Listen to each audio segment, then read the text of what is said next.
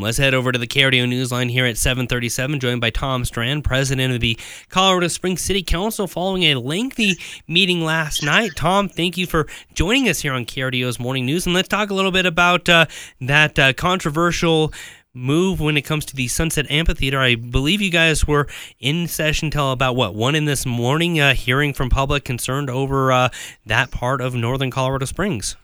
Yeah, hey, this is Tom, and yesterday was the longest meeting that I have attended in 8 years, 16 hours.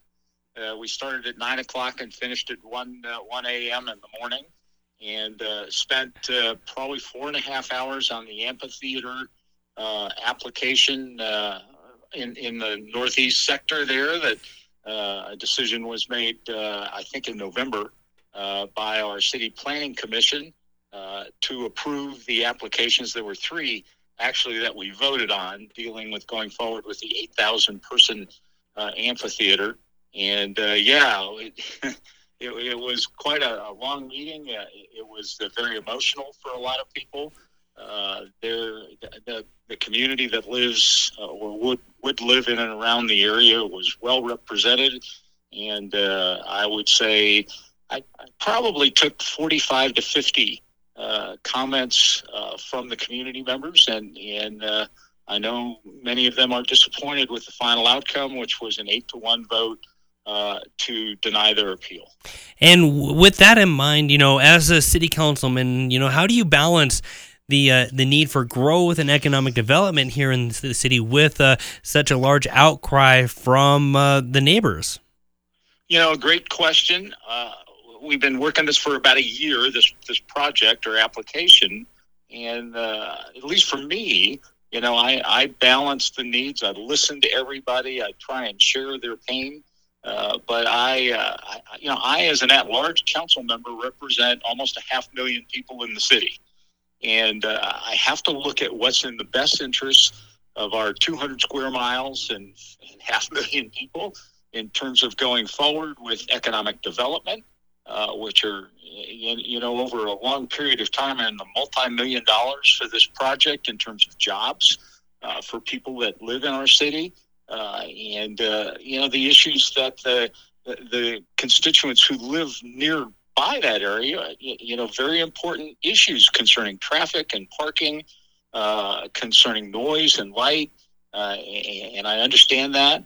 The responses from the applicant, the people that want to build this amphitheater, were very persuasive in terms of noise and light and how they're going to deal with parking.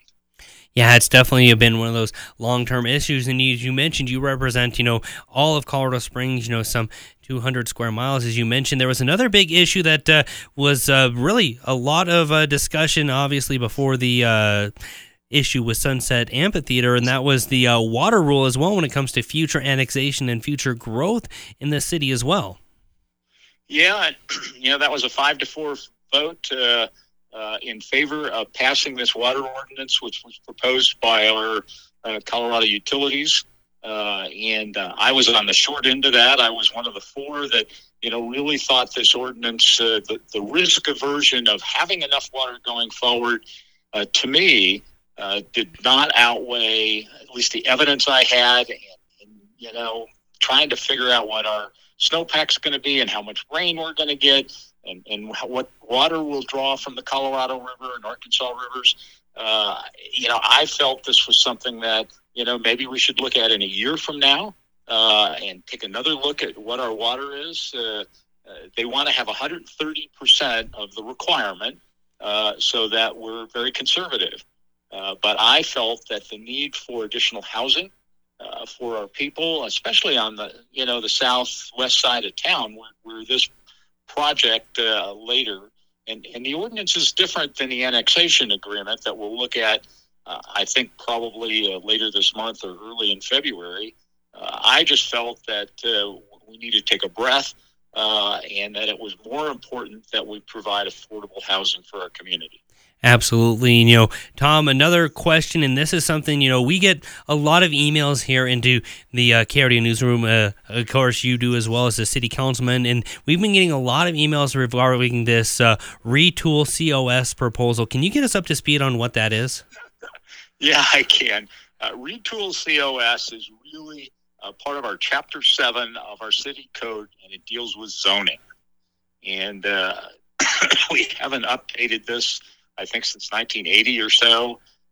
So we're looking at 35 or 40 years of zoning that we've been working 3 years now to update this and make it reflect, I think, what we need in zoning, again, to support more opportunities for housing, whether it's multifamily or single family or duplexes.